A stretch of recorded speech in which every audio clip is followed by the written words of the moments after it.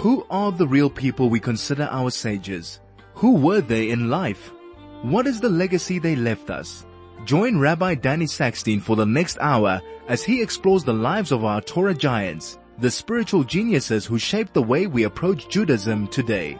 That's Focus on Our Sages right now on 101.9 Chai FM.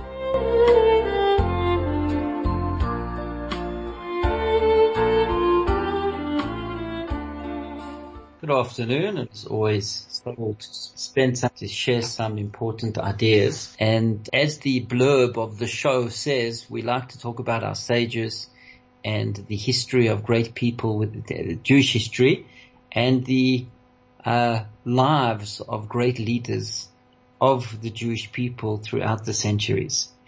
And so I like to find excuses to speak about different great people in order to share some insights and some historical background with you.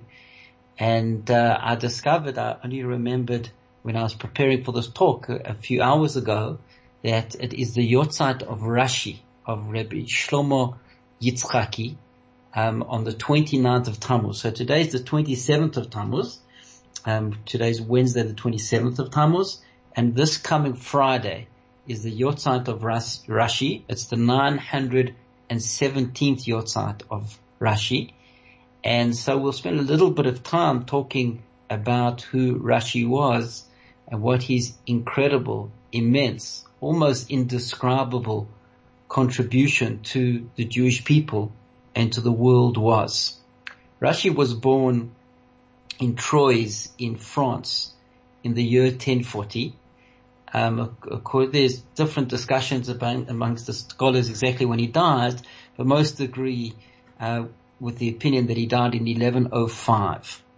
Rashi was in France, and really the story of Ashkenazi Jewry, most of us, the vast majority of South African Jewry, are Ashkenazim. Ashkenazim means we come from Europe, and the existence of Jews in Europe began around about in the 8th and 9th centuries. And the main center of the Jews being in Europe was as a result of Charlemagne, who was the leader of France. Charlemagne invited the Jews in the 8th and 9th centuries to come, and Charlemagne was a very ambitious person. He wanted to build up the economy. He wanted to build up the strength of France. And he invited the Jews in order to assist him in order to do that, in order to be involved in certain professions, to be involved in certain areas of economic endeavor. And so the Jews were welcomed, and they came from Babylonia. Remember, obviously we were in Eretz Yisrael. That's what, when Moses led the people through the desert and died, and Joshua led the people into the land, and we were in the land of Israel for many, many centuries, until the destruction, about 1300 years, until the destruction of the first temple in 70 of the Common Era. We then, part of the Jewish community was exiled and to Babylonia, and many returned after 70 years, and that's when the second temple was built. The first temple was before that. I'm telling you about the destruction of the second temple. The first temple was 500 years before that. So the first temple was destroyed by the Babylonians. Many Jews were exiled into Babel. 70 years later, many Jews returned. The second temple is rebuilt, and it remains in existence and thriving for about 4 centuries. And then in 70 of the Common Era, the Romans once again, the temple was once again destroyed, both on the day of Tisha B'Av, and the Jews are now exiled. So there was always Jewish inhabitants in the land of Israel. So even after the destruction, at first there was still a large community and population. When the Byzantine Christians took over from the Romans, so they persecuted the Jews quite aggressively, and it became very difficult for Jews to remain in the land of Israel, to live in the land of Israel. So there still were always Jews there, but the majority of the population then moved to Babylonia. There always was a community in Babylonia since the exile and destruction of the first temple 500 years previously. So one of the centers that the Jews were welcomed and where Jewish life was thriving was in Babel in Babylonia. And so the Jews, as a result of the difficulty being in Eretz Yisrael, remember this is all many, many centuries before the beginning of Islam. Islam only starts in the 7th century. This is in the 1st century of the Common Era, 600 years before the birth of Islam. So Jews are still there in Eretz Yisrael, but the majority of the community, the center of the Jewish world becomes Babel, for 7 to 8 centuries, from the destruction of the Second Temple, which is in 70 of the Common Era, all the way up until about the end of the 8th century. So during the beginning of the 8th century, the Jews were, Babylonia had been, for that whole millennium, Babylonia was one of the great economic powerhouses of the world, one of the great, centers of civilization.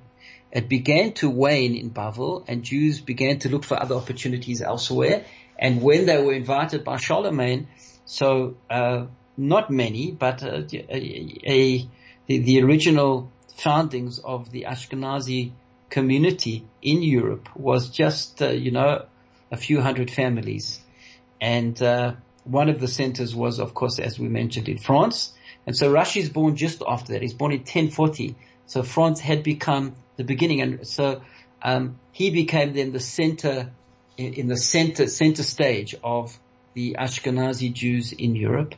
And the story of Ashkenazi Jewry is really the story of Rashi and his families. Rashi and his descendants are, all Ashkenazi Jews can really trace our lineage back to Rashi and his descendants. So to understand Rashi, it's very difficult, and we are humbled to try and even describe a personality and a human being of such stature. His achievements are just almost beyond words, what Rashi did and what he achieved. And, we fall short in words to describe, the person that he was.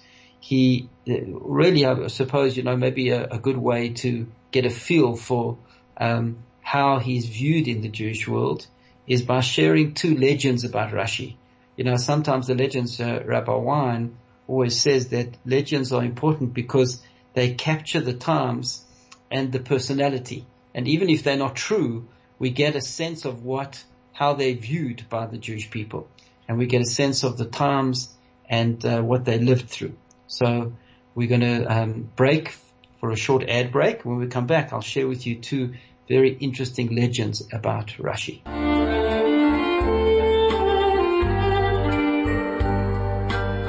This is Focus on Our Sages with Rabbi Danny Sackstein on 101.9 Chai FM.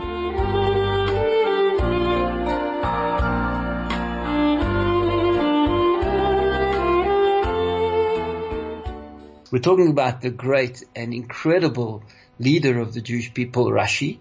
On Friday, the 29th of Tammuz, it's the Yotzeit of Rashi, Rabbi Shlomo ben Yitzchaki. The acronym of that is Resh Shin Yud Rashi.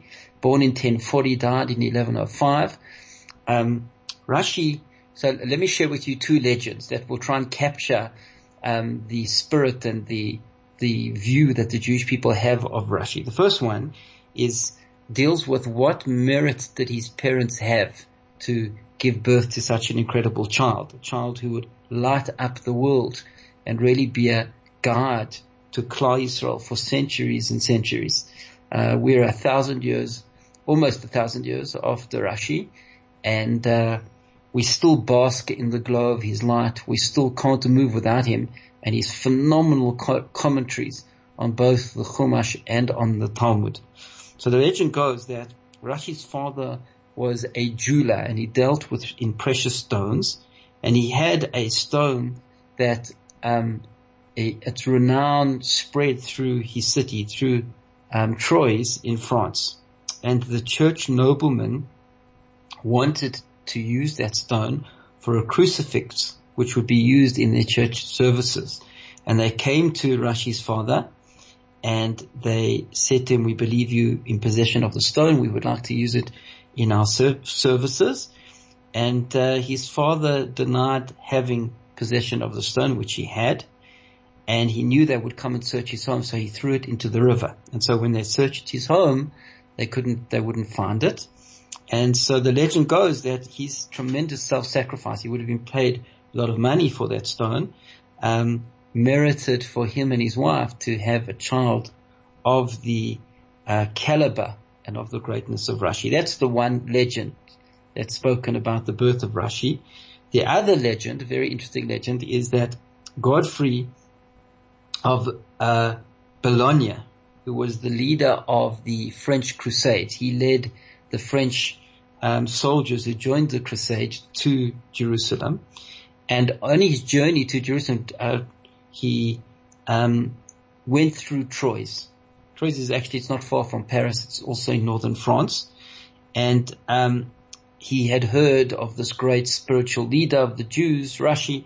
And so he went to him and he asked him if he would succeed in his great mission to conquer the Muslims and to liberate Jerusalem. And Rashi said to him, at first you will be successful and you will be able to drive out the Muslims, but then they will come back and you will have to flee Jerusalem and you'll return to Troyes with only 3 horses. And Godfrey saw this as an insult and he saw it as a curse that Rashi gave him. And he said to him, if I come back and I have 4 horses, I'm going to kill you and I will kill all of the Jewish community. And so the legend goes that exactly as Rashi said, at first Godfrey was successful and drove out the Muslims, and then the Muslims returned and he had to flee Jerusalem. And he was very careful to ensure that he always had 4 horses. So he could come to Troyes with 4 horses and he would kill Rashi. And the legend goes that as he entered into Troyes and he entered under the arch at the entrance of the city, so the keystone of the arch broke and the arch fell on one of the horses and he only came into town with 3 horses. So those are 2 legends that really paint a picture of the awe that the Jewish world has for Rashi. And he was almost a miraculous figure, a mythical figure. He has been in the Jewish world. And the great miracle of Rashi is Rashi himself and his unbelievable achievements. Now let me just try and describe that to you. So in those times, right, we're talking about 1,000 years ago, so they didn't have pens like we have today. They wrote with a quill. They made their own quill from an animal feather and they wrote with a quill. They also made their own ink. They produced their own ink. They wrote on parchment. And Rashi, with his quill and ink and parchment, wrote a commentary on the entire Tanakh, on all 24 books of the Torah. Rashi's commentary on the 5 books of Moses, on the Chumash, is studied today by almost every Jewish child and adult, whether you're a layman or a Talmud Chacham, a scholar. Everybody studies Rashi's commentary on Chumash. Rashi's commentary on the Talmud he wrote a commentary on the entire Talmud. And he wrote it twice. He wrote it once and then he edited it. And in fact, there are some Masechtas that we don't have Rashi's commentary because he wasn't finished. He didn't finish editing those last few Masechtas before he died. So he finished writing on the whole Talmud and he finished his commentary in about 3/4, even more, 5/6 of the Talmud. But he didn't finish editing the last little bit at the end. So those are the sectors that we don't have Rashi's commentary on. But if you just think about the amount of words that he wrote. Now, he didn't just write the words.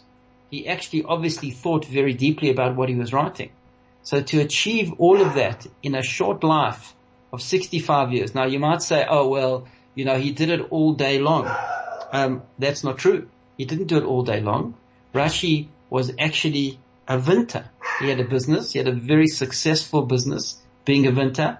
According to our sources, he was a wealthy man, Rashi, and his grandson, Rabbi, was an extremely wealthy man, but he ran a successful business. It was common in those times that Jews were vinters because Jews needed wine. We need wine for many of our religious services, and we can't have wine that is not kosher. We have to make our own kosher wine. So it was a common profession for Jews to be in. Certainly in France, he had, as I mentioned, Troyes is in northern France, in the Champagne area of France, which is very rich in vineyards and in wine production. So Rashi not only had a very successful business, he was also a husband, he was also a father, and he was also the rabbi of the community. There was a big Jewish community that many gravitated towards him, and he was the Rav of the Kehillah. As a Rav of a Kehillah, and myself not being anywhere near the stature and genius of Rashi, but there is a lot of communal work. There's a lot of time is spent in dealing with people, in helping people, in working with people through their different challenges or their joys that they're experiencing in their lives, whether it's, God forbid, a loss or whether it's a simcha. So I have no doubt that there were many nudniks that knocked on Rashi's door all hours of the night for his guidance and his assistance. And despite all of that, he still writes this amount. He wrote on the entire Tanakh and on the entire Talmud, as well as many other works that he wrote. We have a number of other works that Rashi wrote. So it's just mind-boggling. It is almost unfathomable that one individual could achieve so much 1,000 years ago, writing with his quill and his ink and his parchment. So we really stand in awe of Rashi's achievements. And he, as I mentioned earlier, these commentaries, Rashi's commentary on the Chumshei Torah, on the Bible, on the Old Testament, the 5 books of Moses, is absolutely essential. You cannot learn Chumash without learning Rashi. Rashi fills in the gaps.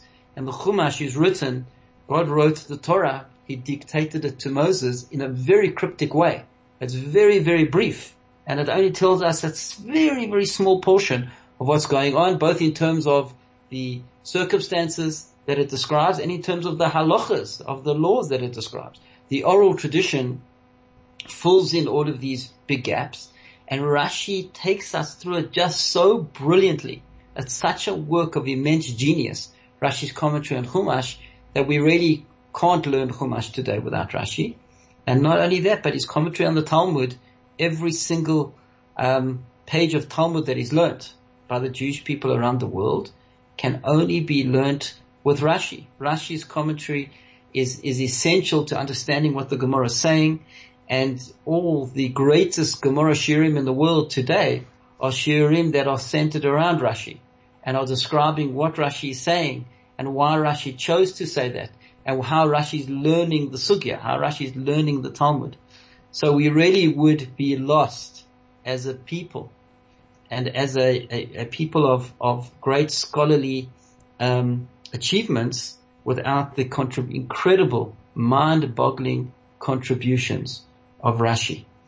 Where did Rashi learn his Torah? Where did he receive his Masorah, his tradition from? As observant Jews, that's very important that we receive our Masorah, we receive the system and the understanding of the Torah from an authentic source.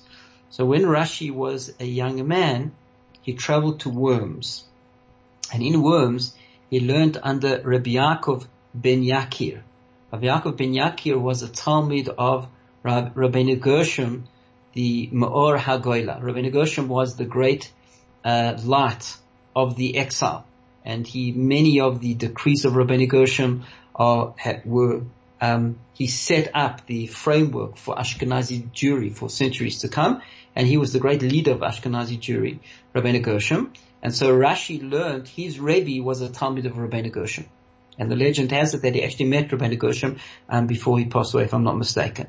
After Rav Yaakov ben Yakir passed away, so Rashi learned by another Rebbe, and his second Rebbe was a Talmud of Rav Hai Gaon. So it means that Rashi had a Masorah, he had the best of both Ashkenazi Jewry, Rabbeinu Gershom or HaGoyla, and of Babylonian Jewry, Rav Hai Gaon. So he had those two traditions, which he took with him. He learnt in Worms for 15 years, and then he returned to Troyes to be a rabbi over there and to set up a yeshiva over there, and he became the great leader of the Jewish community of choice. When he returned after those 15 years, so he took with him notebooks. He had a number of notebooks, and he was a very organized person. And a notebook is called in Hebrew a kuntrus. Kuntrus is like a notebook. And he developed his commentary on the Talmud from those notebooks that he had. And it was just called the notebook, the kuntrus. Originally his commentary was just called kuntrus, and his grandchildren, who were the Balei Tosfos, they referred to their grandfather as Perush HaKuntrus, the notebook explanation. So, if you learn Talmud, you learned the notebook with it, the kuntrus, and that was Rashi, Perush HaKuntrus. So any standard page of Talmud today that has been printed has the Talmud in the middle, and has on the one side, the side by the margin is Rashi, and on the other side, the side that's away from the margin, is Rashi's grandchildren, is the Balei Tosfos, who speak about and discuss their grandfather's commentary and the description of how he was learning the incredible sugyas. So that really, in a nutshell, is Rashi. And as we approach on Friday his 917th Yortzeit, so we stand in awe of the unbelievable contribution he made to the Jewish world and to the society in general that he lived in, and we continue to hold on to the genius commentaries of Rashi, both in the Chumash and in the Talmud itself. Please stay with us. We'll be back in a moment.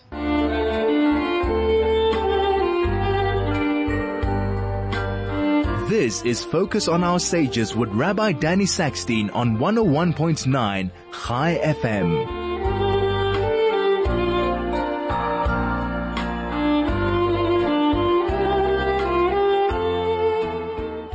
So we just spoke about Rashi and his Yortzeit coming up on Friday, his 917th Yortzeit. But since we are now in the 3 weeks, and we're in Rashi's Yortzeit is on the 29th of Tammuz, today is the 27th of Tammuz. So we find ourselves in this period of the 3 weeks. And, we're all feeling the terrible gloom of the third wave. And unfortunately, the numbers continue to be very high, both in the Jewish community, in Gauteng, and throughout South Africa.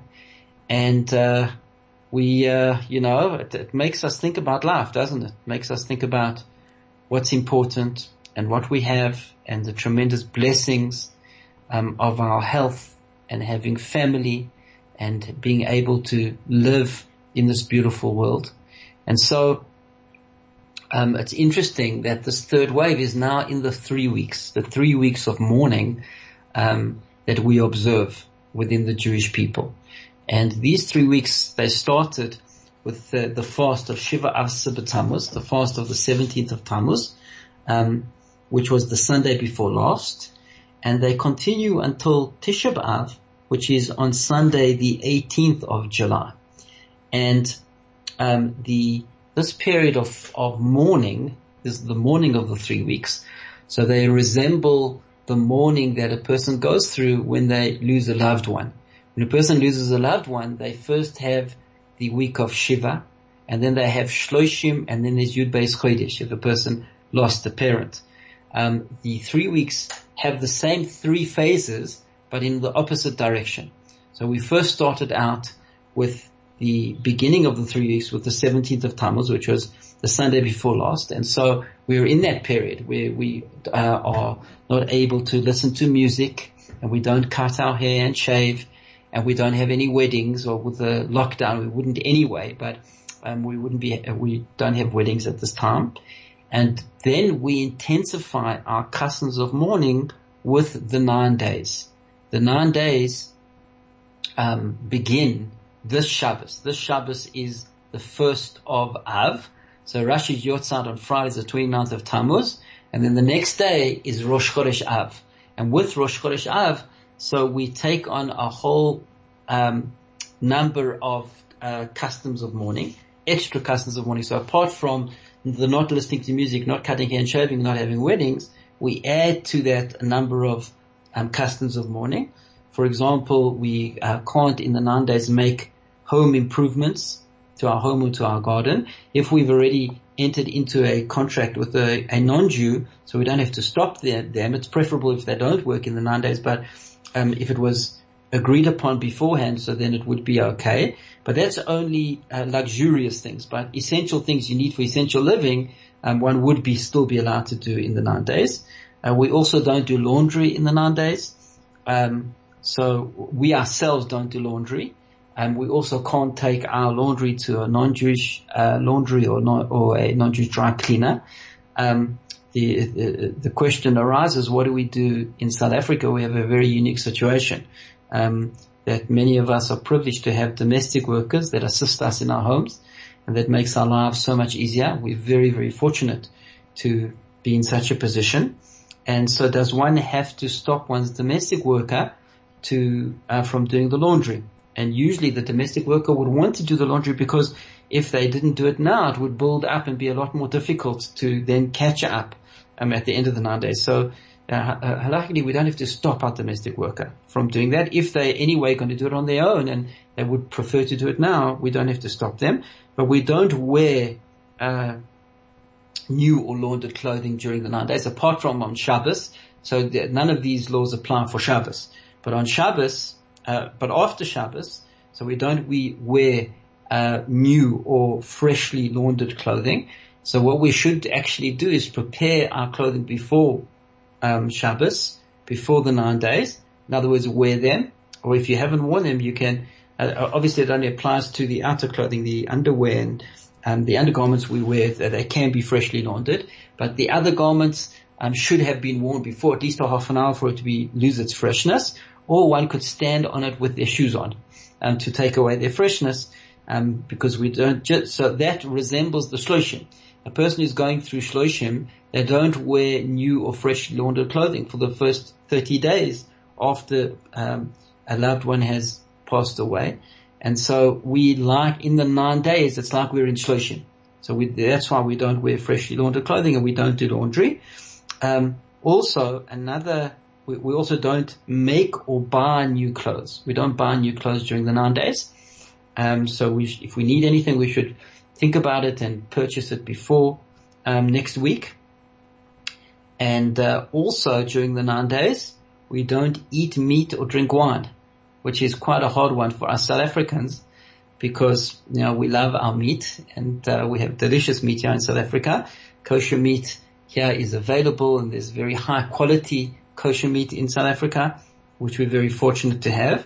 But so we can have meat on Shabbos, as I mentioned, but we can't do so during the 9 days, and we don't drink wine either. And finally, the last custom of mourning that we take on during the 9 days is that we don't bathe for pleasure, which is also quite a difficult thing. If one is dirty, has dirt, so one can wash off the dirt, preferably with cold water. We're in winter over here in South Africa, in the southern hemisphere, so it's a bit difficult to wash with cold water in winter. We'll get ill. So one can use warmer water, but it shouldn't be as warm and as comfortable as usual. And only again washing off dirt and not bathing for pleasure. So those are the restrictions that we take on from this coming Sunday after Shabbos, which is the 9 days, and they continue until Tisha B'Av, which is next Sunday. Tisha B'Av Sunday, the 18th of July.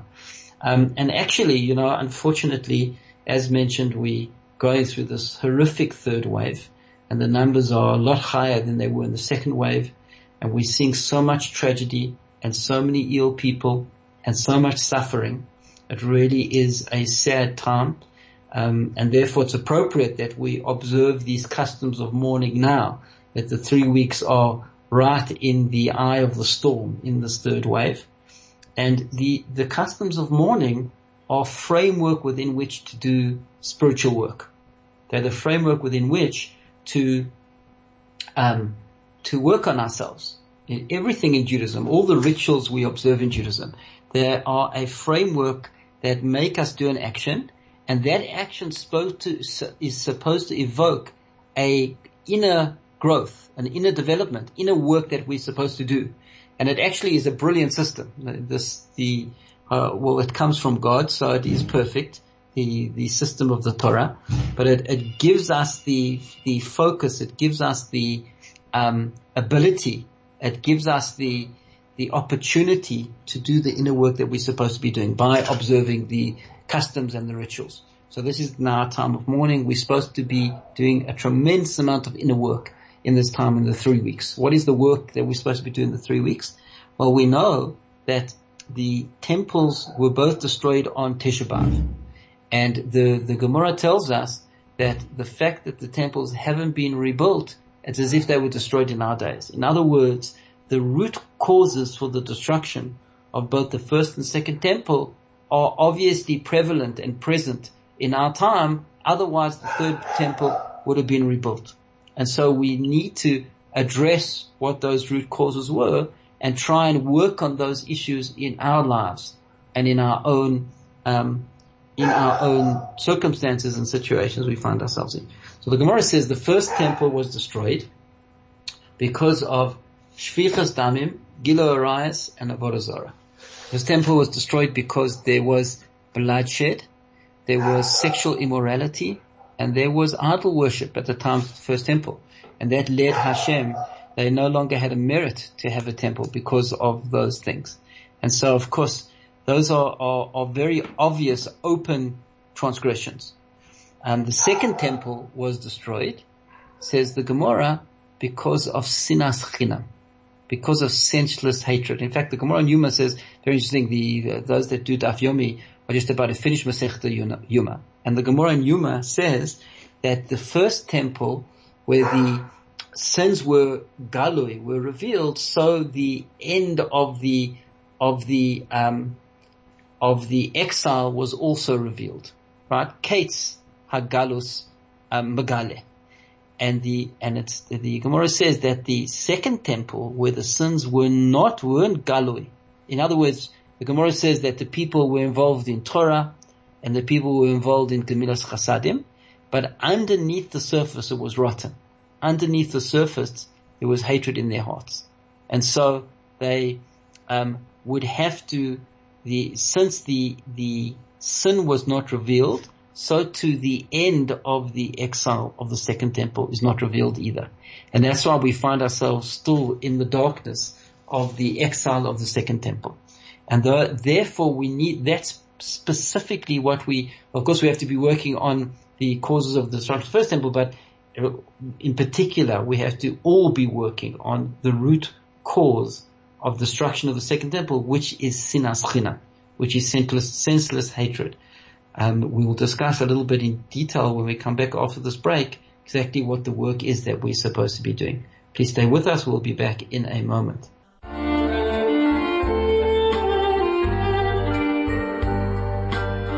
This is Focus on Our Sages with Rabbi Danny Sackstein on 101.9 Chai FM.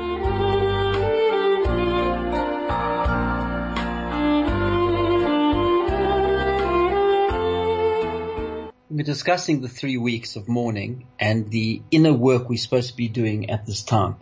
As mentioned, everything in Judaism is about doing inner work, is about spiritual growth, is about developing ourselves. We're living in a world which is a very external, it's a very superficial world in many ways, and that is that even if we're looking to develop and grow, very often the focus is on changing others and changing the world and changing society. Those things are very important, but it always begins at home. Judaism emphasizes that if you want to change, the change begins with you, with all of us as individuals. And there's no excuse of doing the inner work. So we could shout about what's going on outside in the society till we're blue in the face, but unless we walk the walk and talk the talk, so we are a hypocrite. The real change comes from changing ourselves, comes from within. And that's hard. That's the hardest thing in the world, is to change ourselves, is to change our personalities, is to change our bad character traits, is to develop ourselves, is to develop self-control, is to live with understanding and with empathy. And that is true and real spiritual growth. So the growth at this time, the emphasis at this time, is that we're supposed to understand the destruction of the second temple came because there was sinas chinam, because there was senseless hatred within the society. People for no reason hated each other. People could not tolerate those that were different to them and those that were not them. Chinam means for no reason. So just because you are not me, I have no time, I have no space, I have no tolerance. And that is as a result of us being self-centered and narcissistic. That really is the default position of a human being, is that when we babies, so we live, our instinct is that we are the only thing that counts, we're the center of the world. When we become teenagers, we reinforce that notion that nothing else is important or counts but me. And maturity and growth of a human being is when we notice, when we see, when we realize others, when we're able to understand that there are others and others have needs.